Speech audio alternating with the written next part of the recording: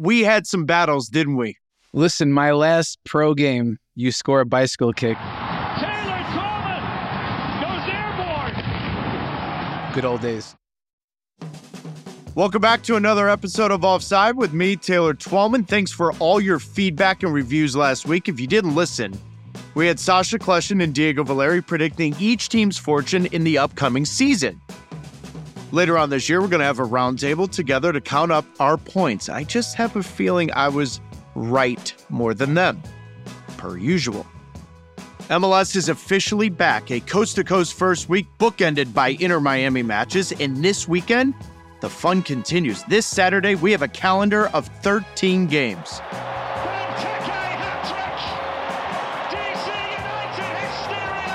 We get started with reigning MLS Cup MVP Cucho Hernandez taking the Crew into Minnesota. He's off and running in 2024. Cucho Hernandez and the Crew with a 1-0 lead. That Messi and Miami host their first match against Eastern Conference rivals Orlando City. Then to cap off Saturday night, one of the league's original derbies, the Cali Clasico, San Jose Earthquakes hosting the LA Galaxy. Then Sunday's lone game is new-look Toronto FC heading to take on the Revs. Watch it every game all year long, including Leagues Cup and the playoffs, only in one place. It's MLS Season Pass on Apple TV. So today, we're going to hear from some leadership at two teams in the West who had very different seasons last year.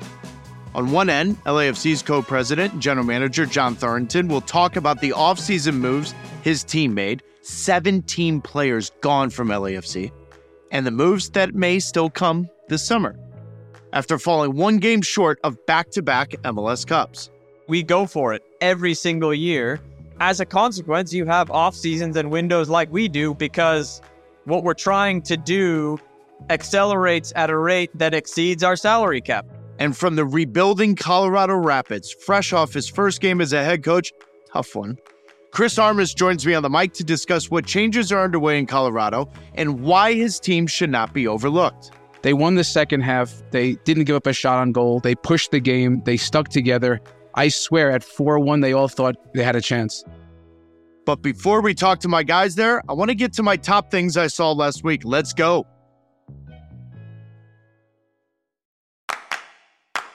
Like I'm going to start anywhere else other than South Beach. Inter Miami getting the ball rolling in 2024. Into Messi. Through for Robert Taylor. Robert Taylor saved by Zander McMahon. It's in! Under McMahon. And the opening goal of the 2024 MLS regular season is Robert Taylor's. Header over Calendar. Makes the big save. Still Messi. Suarez. And Gomez! Messi and Suarez and company started off their season with a 2-0 victory, getting the second against the run of play.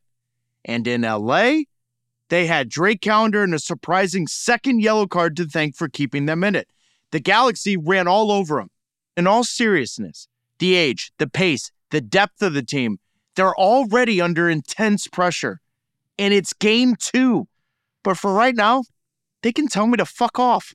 They're undefeated.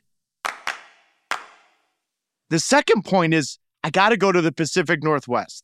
Nobody saw this coming from the Portland Timbers on day one. On the back post, it's Williamson! Welcome back, Eric Williamson and Portland with the early lead in the first half. Chip into Anthony! It's a dream start for the Timbers. It's a goal. It's 3-0 Portland. 4 goals for the host Timbers. 2 of them from Anthony. The Portland Timbers played against an improved yet rebuilding Colorado Rapids. But in a new Timbers era, I could not be happier for the first goal to fall to one Eric Williamson. 2 ACL injuries in 3 years. And then to have that? Couldn't draw it up. Like I was super excited. You could see in the celebration, it's, so much that this club's given to me. And I'm just happy to play here. That is exactly the kind of opening game Phil Neville would have wanted, dreamt about, and got. Great story to start in the Rose City. And finally, 17 players departed LAFC this offseason. including MLS Cup starters Palacios, Chiellini, Crepeau, and Acosta. But nobody's absence was more apparent than LAFC's number 10, Carlos Vela. For the first time in its history, LAFC kicked off his season without Vela, who is, as of today, is not on any MLS or professional soccer roster. But if you visit the LAFC locker room or training center, his gear's still up, his shoes are still there, his shin guards still stink. So maybe he's coming back. But even without their LAFC legend, there's still a ton of quality left to be found in their 11. Start with the upgrade they got at goalkeeper. World Cup winning goalkeeper, Hugo Lloris. Atuesta returns after a 2-year absence. Let's call it what it was. It was a business trip to Brazil. Then he returns, and after 5 minutes of watching him, it's as if he never left. But the question still remains. Who will play the 9? Can Bogusz play a false 9 enough to run the season? Bogusz! Oh, it's in!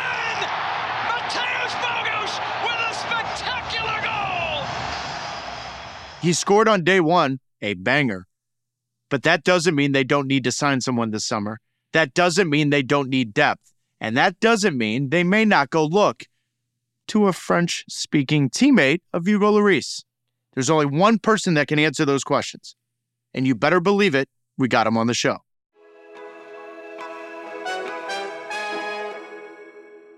All right, let's get to the rest of the episode. It's a tale of two teams. First, we go to LAFC. Last year's Western Conference Finals winners, one game away from being back-to-back champions. Now, they made big moves this offseason, as they always do. And I wanted to talk to their co-president and general manager and my former teammate, John Thorrington. John, for the listeners at home, for the listeners in the car, you and I have known each other since we were 18 years old, so I'm going to put you on the spot. Top 3 favorite teammates of yours, and I cannot be included. Don't worry, you don't need to say that. Oh, gosh. Logan Pause, Chris Armas. Oh, I'm going to say Danny Califf. Interesting. So were those 3 choices based on the field, or I'm assuming more about off the field? Danny just popped into my head. I've known Danny for a long time. I would say it's a combination of both, Taylor. I think part of a lot of our memories as former players, I think are, a lot of it is sharing moments on the field, but just as much off the field. And those are 3 guys that I also had a very special relationship with off the field. Are you as excited as I am, or more so, excited's the wrong word, more intrigued to see how Chris Armas does now that he's gotten another shot here in Colorado? Yeah, Chris, my time with Chris and my relationship with Chris was very different from the other 2. Danny and I sort of grew up together. We played for the same club team growing up, and then we were with that same team that you were on with the youth national teams. And Logan was also we were similar age, going through the same sort of stuff in our careers. Chris was very different in that he was more of a mentor type role when I joined Chicago, and as a relationship that we have kept close over the years.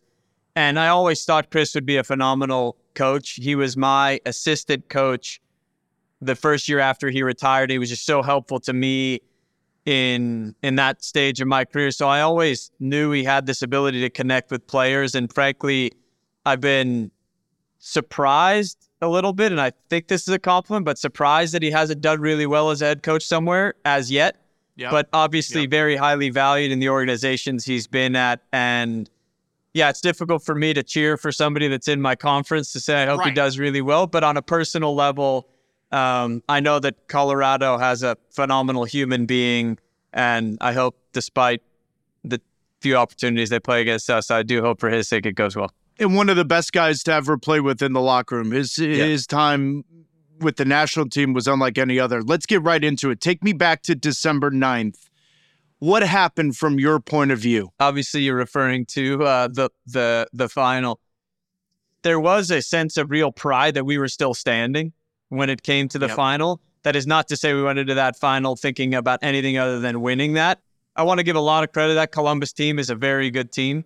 I think they really hit their stride at the right moment. I think we, on the contrary, sort of been through the ringer all year and then sort of survived and got there. Whereas I think some of the momentum that they carried from their wins against Cincinnati and things like that, they carried into the final. We know ourselves how important it is to be at home. I have never seen Columbus like that before. Serenaded by the Nordecke at Lower.com Field. And they certainly really exploited that home field advantage and played really well. I think we sort of looked shell-shocked to me, which was odd given all the finals we played. I don't want to call it shell-shocked, but for whatever reason, we were not at anywhere near our usual standard in that first half. I think the penalty, depending on who you talk to, an LAFC fan would say it's not a penalty. A Columbus fan would say it's for sure a penalty.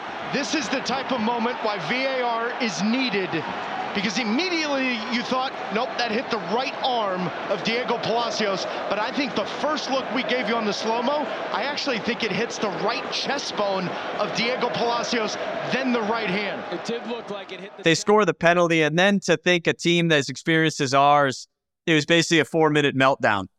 You give up the goal, and then the save from Columbus. What a ball! we make a bad play, it's flash, they make a good play, get the second goal, and it's 4 minutes then. It has been Columbus Crew from the opening whistle. It's bold, it's brash, it's beautiful. 2-0 here in Columbus as the Crew put on a show. I had the sense, like, if the game would have kept going for another 5-10 minutes, maybe we get another goal. But, I have to credit Columbus. I think not even reluctantly, but I admit, I think on the course of the 90 minutes, they were the better team, and they deserved it on the day. But it was really hard to know the mountain we'd climbed after sort of climbing a mountain, falling off, climbing a mountain. And guys that to be there was certainly something to be proud of, but we unfortunately just came up a bit short. Last year was this time where this team got to many big moments. Flat's the wrong word, but John, you know what I'm saying. They were flat in the big moments or gave away moments where they kind of looked like they were in control. Are you concerned at all that's now part of the DNA? No. I think it's a fair question to ask, and certainly I would be honest with you if I did feel that way. Yep. I think there are reasons behind. So I think what I would refer to is two finals where arguably we didn't throw, I use this terminology, we didn't throw our best punch. And I would say that was the Champions League final, and I would say that was the MLS Cup final. But look, every game you play for LAFC and it's a knockout game, it's a big game because everybody's going to ask that question. Well, they're a great team, but we've had that in our past. We won Supporter Shield twice. We won MLS Cup. We have shown up in finals. That game against Houston, semifinal, everybody thinking, oh, what's going to happen? Going to Seattle, massive game. Guys showed up, we won. So I think, in fact, it's the opposite. These guys are battle-tested. I think these losses that we have in finals only will fuel us to future success. I think it's also interesting when I ask the question, is it in your DNA? Naturally, I think my own answer to that will be, well, it's almost impossible for it to be in the DNA. You always have constant turnover within your roster. You constantly are challenging the league, you're challenging your team, you're challenging your manager, John, with how you go about building this roster. How do you plan? Is it every 4 months, 6 months, 8 months? How do you go about building this? Because you guys consistently, every transfer window, are the topic of conversation for Major League Soccer. It's a good question. And when you say we challenge the league, we challenge ourselves. Like, we don't take years off. There aren't rebuilding years here. The expectation is here is to win trophies each and every year. You've been in this league long enough, longer than I have. And the league is not, when you're trying to prioritize competitiveness and parity and all the rest of it, the league's not really designed to do what we do. And we don't accept that. We don't say, okay, this league's not designed to do that, and we'll just accept that. We go for it every single year. Yep. As a consequence, you have off seasons and windows like we do, which is we need to make sales. We need to make moves because what we're trying to do accelerates at a rate that exceeds our salary cap. So we constantly are needing to invest. We constantly need to sell. And it makes for a challenge is the best way of putting it. There are times where it's a lot. Yep. The planning comes in is, okay, we're going to go and get David Martinez before this tournament when he blows up and now every club wants him. So that's a key part of the challenge. We need to be there first with me making these final decisions. I'm glad you brought it up. David Martinez, best U18 player in the world, said by The Guardian, quote, he's the best Venezuelan player of his generation. How do you pull off this deal in this moment when a player like that has the eyes of Ajax and other scouts around the world?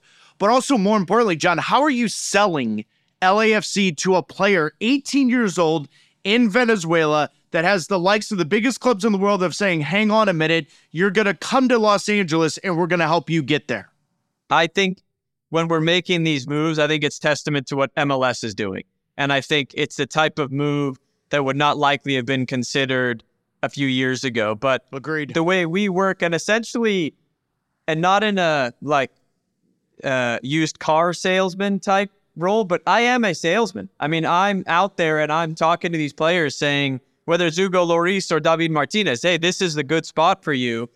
And it doesn't feel like that long ago, but 7 years ago, I was selling renderings of a stadium and a vision.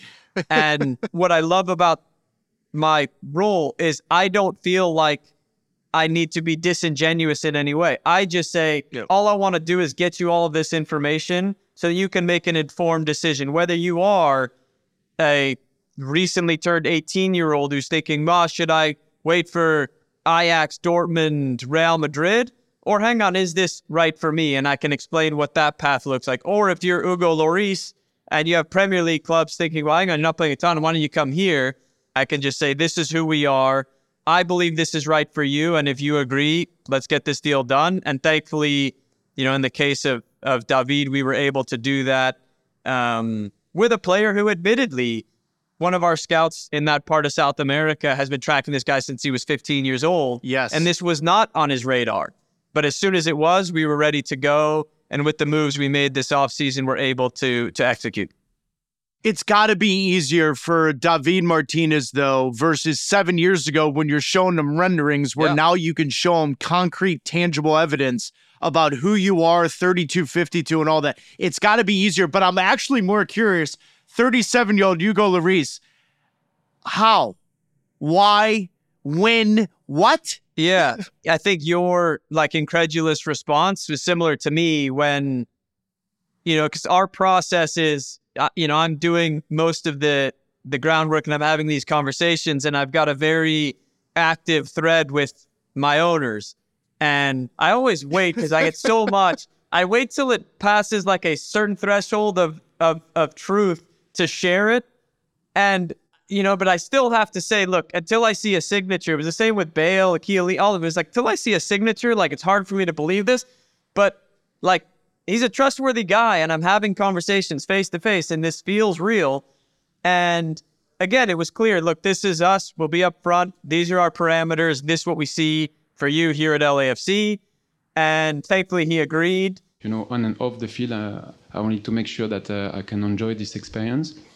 And when the LAFC experience come as an option, I was so much excited, to come, and everything went so quick. I'm still waiting for my family to come, but they are coming soon, and we're gonna start our new chapter, a new life chapter together. I think for him, on the field, off the field, LAFC is a great fit.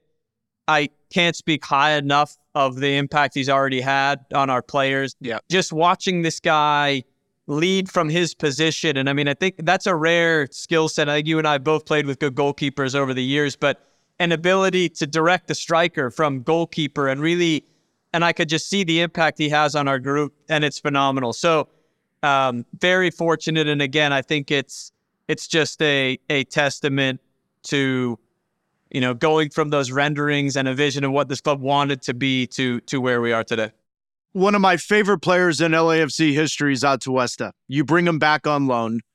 I'd argue he's your most important signing this offseason. Is that a fair argument? Absolutely, yeah. I'm not saying I agree because we have some other additions, But look, I share Edward's one of my favorite players in the history of LAFC. I just think he's a phenomenal player. It's hard not to feel almost paternal for me about this club and the young players that have come through. But Edward is one of the best players of our history, and now he's gone away, played at a really big club, and now to bring that back to LAFC and just to see the smile on his face, and a journalist at his press conference asked, what's changed, and for Edward to say it felt like I left for Brazil last week. Everything is familiar. This is home for me, like we grew up together, the club and me. So it is very special for me. And that to me was a proud moment to think like we have a culture that sticks.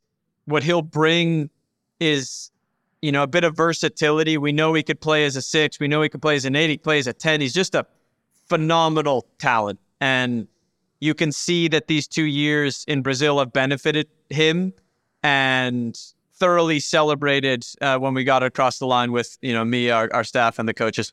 Right now, would you say you answered all of your off-season questions that you had before the opening game? No, I think, we're still in conversation with Carlos. Yeah, Carlos Vela. He's been a key part of your club since you entered the league. I would love to be able to find a way to make it work for him to return to LAFC. So I think that's what's question. Holding it up, John? What's holding it up? Without, negotiating in public, it's just a function of what we can do and what makes sense for Carlos. And it's by no means a lack of desire on our part. That's for sure. I mean, Carlos is the face of our organization, has been the cornerstone of what we've built here, and we certainly are all well aware of that. And I think LAFC fans as well. I think the last thing they want to see is Carlos play for another MLS franchise for 12 to 18 months and then walk away from a career that he's had such an impact with LAFC and their brand. I got a good one for you. Denis Bouanga, last year's Golden Boot winner. How much is he worth to you? A lot. If you go back and think about what top scorers in this league are worth, it's a lot. And I think, to do it from his position, he's the third player in 5 years, I believe, from LAFC, none of whom are really a traditional striker, which typically, like yourself. Mm-hmm. Oh, Denis Bouanga! Bouanga pulls LAFC back into the game! Denis Bouanga! No better striker in Major League Soccer! Yeah, look, Denis is a phenomenal player. I think his individual abilities are unlike anything in this league. I think naturally that's going to draw interest, which we don't shy away from. We know that's a part of it. And I know Denis loves it here. I know that. He's very clear about that. So I think Denis will continue to build on his legacy here at LAFC. And for how long that is, time will tell, but we certainly won't be complaining if Denis banging in goals for many years here. Is he friends at all with Antoine Griezmann? I'm just curious. I don't know. The French, I do know it's a tight circle, and I do know, having spoken to Hugo, that Denis doing well here. I mean, Hugo even referenced it in his press conference that, he knew very well of the league, but Denis doing well here has certainly brought more attention in France to MLS. John, I feel like this summer is going to be a massive summer for you. Am I wrong? I go into every window thinking it's going to be a little bit less chaotic than it is. Look, if you were to ask me with a crystal ball now, barring sales, I actually feel really good about our group. And I would say whether it's now or in the summer, I think we'll have a significant signing, at least one more. And then the chaos will only ensue if there's a player sale or something along those lines. But I would have said that at the beginning. I think I probably said the exact same thing at the beginning of 2022. And in the summer, we signed Giorgio, Denis, and Bale. So I've learned to be nimble in thinking about these things. So final question for you. What makes 2024 a success in your mind?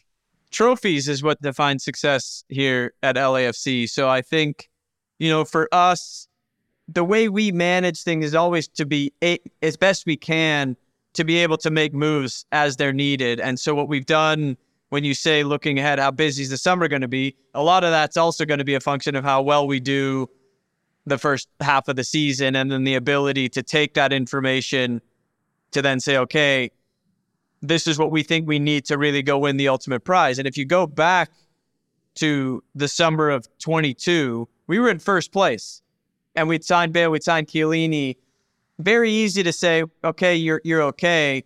We felt we needed Denis. And that was a big last day of the deadline move that we felt we needed. And that's sort of how we operate, is as much as we can, we plan very thoroughly for each, a window from now, 2 windows from now, and so on. But then as needs arise, hopefully having the flexibility to add what we need to go for it, because that's what this club does. I think the greatest compliment I can give you, buddy, I've known you for a long time, is that you do go for it. And that's the one thing so many of my listeners, so many of Apple TV fans, season pass subscribers, all of that, every single time I host a show, I'm open to questions. It's about LAFC. That is a compliment to you, your owners, and your brand, because you do go for it. And in this league, we need more of you. We need more LAFCs that want to go for it. I think we're going to get that over the next couple of years. But my man, I look forward to 2024 because you're going to be seeing a lot of me, unfortunately. No, I joke, Taylor, but it's always a pleasure to see you, and I can return the compliment. Thinking back to 18-year-old hoodlums that we were, to think the success you've had. So it brings me great pride to see you and all the success you've had as well. Good luck, dude. I'll see you soon. All righty. John Thorrington, co-president, general manager of LAFC. Their next game is Saturday, March 2nd against Real Salt Lake.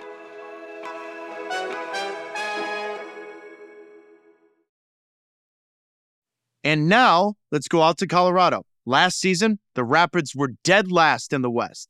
So what did they do? They went out and got a new manager, another former teammate of mine, Chris Armas. Now, Chris is a legend on the field with the LA Galaxy and the Chicago Fire in the 1990s and early 2000s. And since hanging up his boots, he's turned to coaching the New York Red Bulls, Toronto FC. And the last few years, he's been overseas in the Premier League at Manchester United and Leeds United. But now, he's back in the States and ready to take on a challenge. I spent years playing against Chris Armas, a few games with him. So I know what he's made of, and I know he's up for the challenge. But first, I had to put him on the spot. Your 3 favorite teammates. Go. Gosh, Josh Wolf, Jesse Marsh, and Peter Novak. And I know CJ Brown, and not fair question. Nope, you only get 3. That's why I put you on the spot. Nice. Good one. You couldn't have let me know that ahead of time. You know what's amazing about this, Chris, and the reason why I asked you is we just had John Thorrington on, and I asked him the same question, and you were number 1 for him. You were number 1, and he didn't even come across your mind. Now what does that say to John Thorrington? Hey, John Thorrington. Hey, how are you, man? Listen. Yeah. Terrible of you. Terrible. Let's get right into it, one. buddy. Yeah. And the reason why I asked you and I said this to John is there was such a mutual respect between our Revolution days and in the Chicago Fire locker rooms. There was a lot of similar type of personalities, energy. We were so competitive. We had some battles, didn't we? Listen, my last pro game, you score a bicycle kick. Taylor Twellman goes airborne. I mean, we're gonna go to the championship, right? Good old days. Oh, Chris, we had a blast. First off, congratulations. Welcome back. This league is better with having you back. But we're talking less than 48 hours after your first game at Portland. Yeah. Difficult results. Just fill me in. What went wrong? What did you learn? What do you want to get out of it? Oh, yeah, listen, the result isn't great, and it's a strange one. Now, in all the games as a player and coach, we gave up 3 shots on goal. Almost all of them are outside the box. It's 4 goals conceded. There's an own goal So it's as you're trying to build confidence and build a way to take that on the chin. The guys took it, and honestly, we win the second half. You need 4 of them, but you can't get to 4 until you get that first one against Calvin Harris, the 23-year-old from Middlesbrough on the backside. At 2-0, we have a couple of big chances. It was always going to be a tough one on the road, Taylor, but there's something good brewing here for sure. How big of a project is it, Chris? Because obviously Colorado's been up and down for so many years, and you're coming in with this. You've had, 24 different transactions since last season. Just how big of a project is this? Yeah, look, it is. It's a rebuild for sure. The good thing is that we've gotten some nice pieces in straight away, which will help that and is helping that. Guys like Georgi Mihailovic, Zach Steffen, for sure, Sam Vines, those guys help change the culture immediately. When you're trying to bring a winning culture, winning ways, you just bring some winners. However, it's a team, like we started 9, I think, of the nine of the starters, or 8 were here last year. So there's a style of play that I'm bringing that is just different. It revolves around more intensity and verticality and compactness. I'm a ball-oriented, hunt-the-ball coach. This was more of a man-marking team, which certainly takes a little bit of time when I'm asking to move in zonally, and we're stuck to men. So that part of it, the verticality piece, if you're a team that's used to just keeping it maybe a little bit more back passes, and I'm asking for more of this. Again, we're seeing it. We had some good chances the other night, but it's going to take a little time. It's a team that scored 26 goals last year. We scored, I think, 20 in preseason. So we're onto something, and a team that gave up a lot of goals. So winning, I was part of winning teams. And that's the interesting part to me, Chris, right? Because you were a winner in your day. Bogosian shot to score! 2-0 as Armas hits it into the upper left-hand corner of the net. Chris Armas applied the final touch. And the Chicago Fire are the Eastern Conference champions in 2003. Oftentimes, new managers come in and they say, we want to create this winning mentality, winning identity. I'd argue that's hard to teach. Sometimes you've got to learn that. So how do you tell this group, or how do you get this group to learn that or to acquire that, which is something you and I probably take for granted? Yeah. It was 4-0 at halftime, and I saw what the faces looked like. And I said, guys, stop. Not here we go again. Get your heads up. We'll make a little change structurally, but I promise you guys, we'll get the next goal. Let's win the half. Tonight, we'll find out a lot about ourselves. You'll show me who you are and who we are. They won the second half. They didn't give up a shot on goal. They pushed the game. They stuck together. I swear, at 4-1, they all thought they had a chance. And that was a big moment for the team. So externally, there'll be lots of noise about what the team, and tomorrow when I'm back around them, it's going to be, guys, we are winners. And I have to keep saying this and saying this. 1, we have to believe it. 2, we have to have winning behaviors. So every day in training, we have the winning behaviors, the counter-pressing, the sprinting back, the celebrating, blocking crosses. This is happening every day. But listen, in our league, things can turn quickly. Cincinnati showed us that. However, winners don't become winners overnight. It's going to be a process. We've added a few to the team for sure. Georgi Mihailovic, Zach Steffen, they're winners. And they're being asked by me and Keegan to push this dialogue internally. What's interesting, Chris, is you were one of the best and I would say most competitive players I played against, in the sense where if it was 3 against 3 in national team training, if it was 5 against 5, if it was the All-Star game, if it was soccer, tennis, you wanted to win the game and win that, I would say, exercise. It's also hard for people like yourself to relate with others that are kind of looking around going, what does that mean? How do you do that?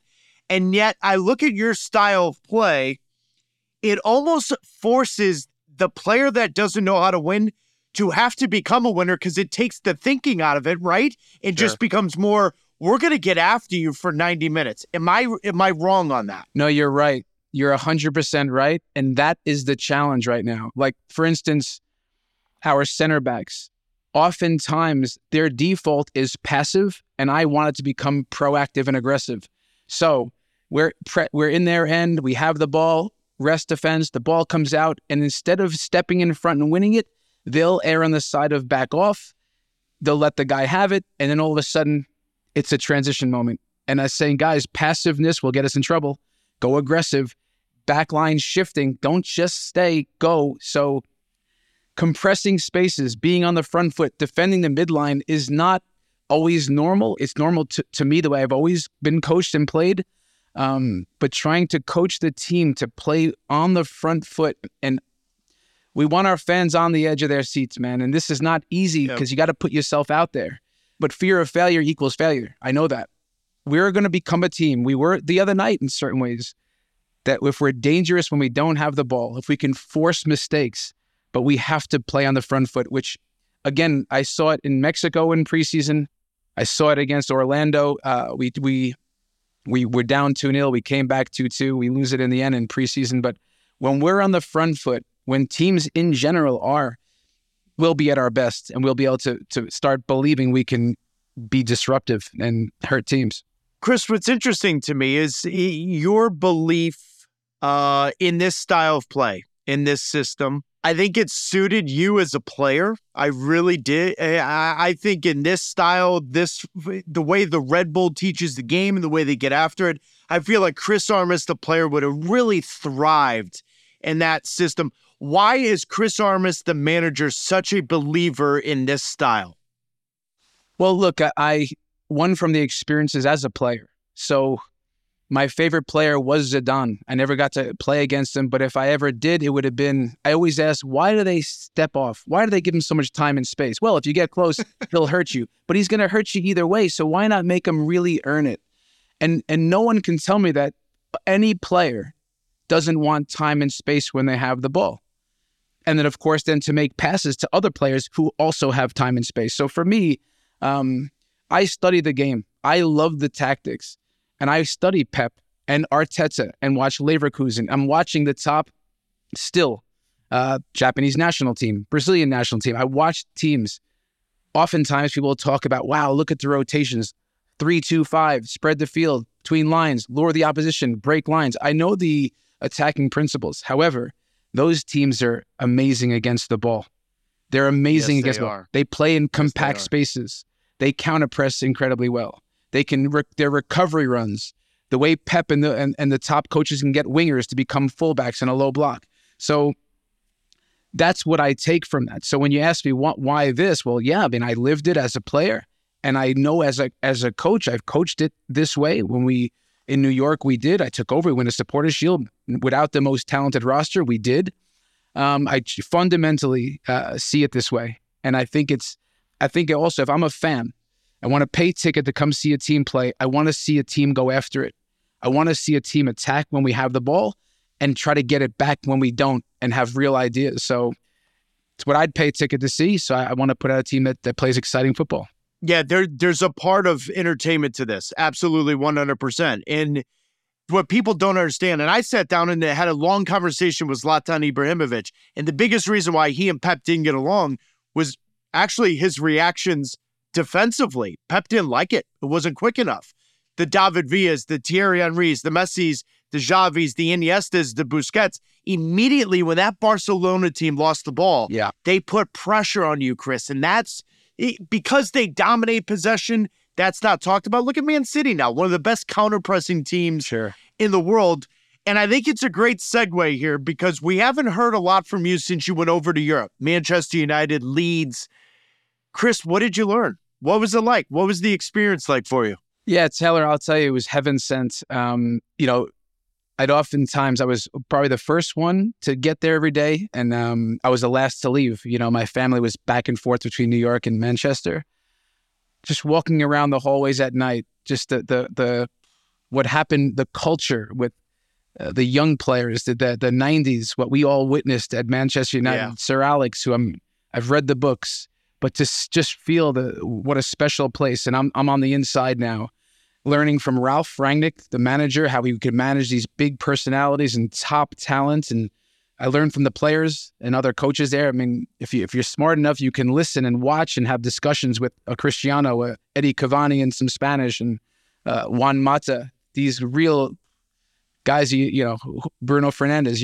It's not every day in common that you can get to be around these guys. So watching them, watching the habits, watching and listening and having conversation, learning from the Premier League, watching what other managers are doing in games, the compactness that teams play over there.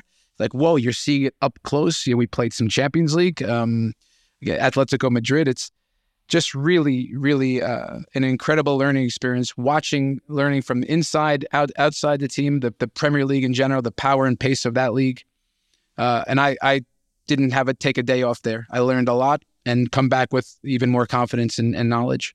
Yeah, I mean, you've never taken a day off your entire life, which is why you and I have always hit it off, and it's why I respect you so much. Likewise. But for our listeners, the last time we saw Chris Armas to now, February 26, 2024, how are you different? Listen, I just, as we get older, as you know, it's perspective. My dad died 1.5 years ago, man. He went through a battle with cancer. There's a certain, even more maturity and ease about life in general. I'm in the best position as I've been to coach a group of men. And the best part is, from my experiences, even in Toronto, like learn from what that roster needs to look like, how hard I have to fight to make it go that way. I can't, right, as you say, how can you really coach guys to be winners if they're truly not? Can you teach a guy to be hungry? Because you and we're still hungry. We still are hungry, and you never lose that. Messi, you watched him last night. He's so pissed off after that game, and you can see, I'm watching, he's still so hungry. We know this. It's 1-1, 94th minute. He's running to grab the ball to take a corner to win the game 2-1, Chris. No doubt. So the hunger right now, Colorado Rapids, it's a hungry roster, man. They look at you wide eyes open. They're coming every day. How can we do this? This is what I want to coach. Top players will take it. Zach Steffen, I have a great relationship straight away, challenging him, Georgie, but hungry roster, guys that we all have winning in us. Just got to get the winning habits going, but I'm more equipped than ever. And I feel like you're more motivated than ever. Because quite honestly, Chris, and I texted you this afterwards, but for our listeners, the way Toronto went for you is completely unfair, completely incomplete, for lack of a better way to put it. And then you go learn and you roll up your sleeves. I just feel like this is a spot where Chris Armas is supposed to shine, right? Chip on your shoulder, motivated. I just feel like you could run through a wall right now on this podcast in this conversation of saying, I'm going to get it done here. That's the plan, man. I have a good staff around me. I have an attentive team to get this right. We have to get this right. Now, yeah, man, like I'm a competitor. I've always been a competitor, and I know the league. I know what winning looks like. It's now, yes, we have a good team, but we're a young team. How much time does it take? Not sure, man, but I'm realistic to know it's going to take some time. Toronto needed time, but now I'm hoping to have that time because we do have some talent. We have some youth, which is really important to play the style that we want to play, right? But when you have a young team, you gotta. There's going to be a lot to learn, but there's going to be some growing pains too. But I love the spot I'm in right now, Taylor. Who's your most important player this season? And I know I'm putting you on the spot, but oftentimes coaches, people on the outside, Chris, will have different viewpoints. I know what I look at, and I'll tell you what I'm going to say after this interview. You got to have a guy that can put the ball in the back of the net. You just do. Now, you may tell me collectively, Taylor, we could get 4 or 5 guys that have 8, 9, 10 goals. We don't need one guy. But if there's one guy that scares the opposition, Chris, I think the rest of your roster is got quality all over it, and goals are there to be had. What am I missing? Yeah, man. Look, you asked the question. For me, the most important guy is Georgi Mihailovic.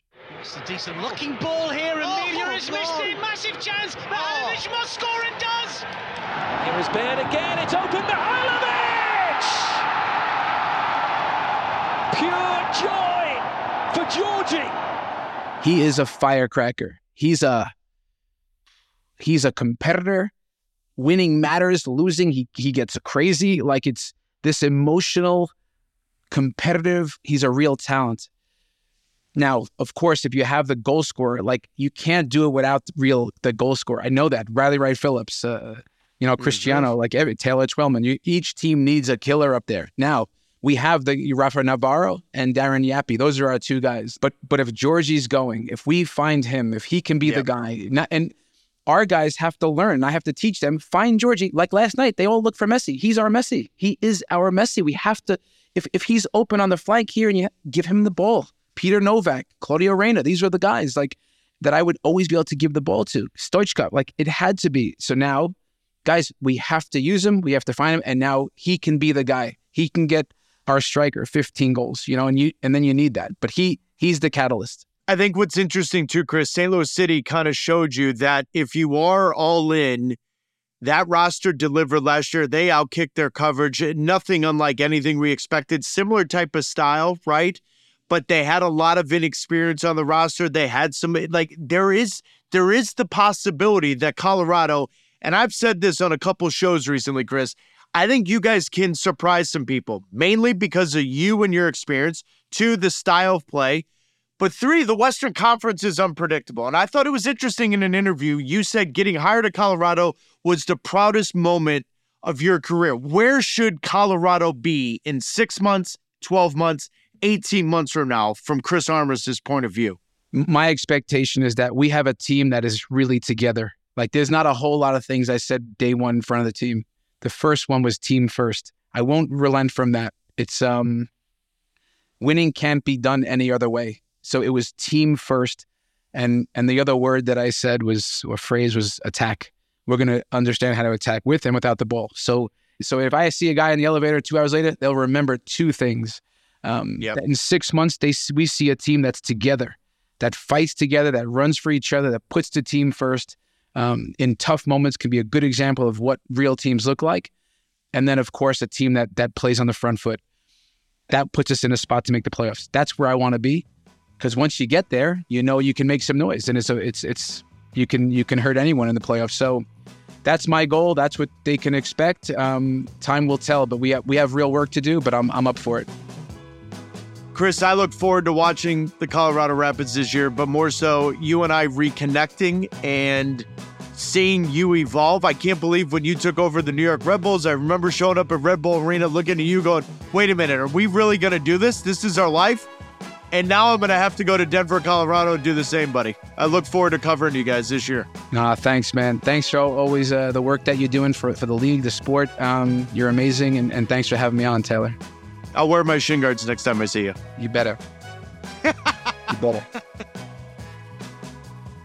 Colorado Rapids head coach Chris Armas, they get a chance at redemption on March 9th against their Rocky Mountain rivals, Real Salt Lake.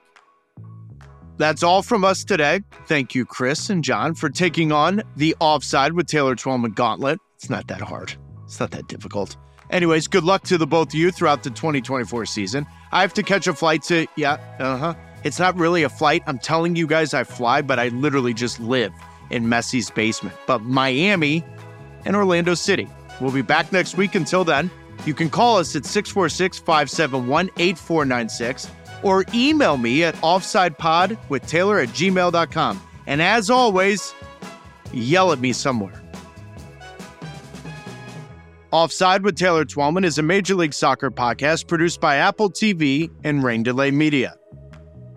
Our executive producers are Peter Moses and John Yales. Isabel Angel is our editor. Isabel and Jonah Buchanan are our producers. Iggy Monda is our associate producer and archival coordinator. Michael Janot is our engineer. Music was composed by Brian Decker. And I'm your host, Taylor Twellman. Follow and listen on Apple Podcast. All right, here we go. 5, 4, 3, 2 energy. I am on 3 hours of sleep. Taylor Twellman, here we go.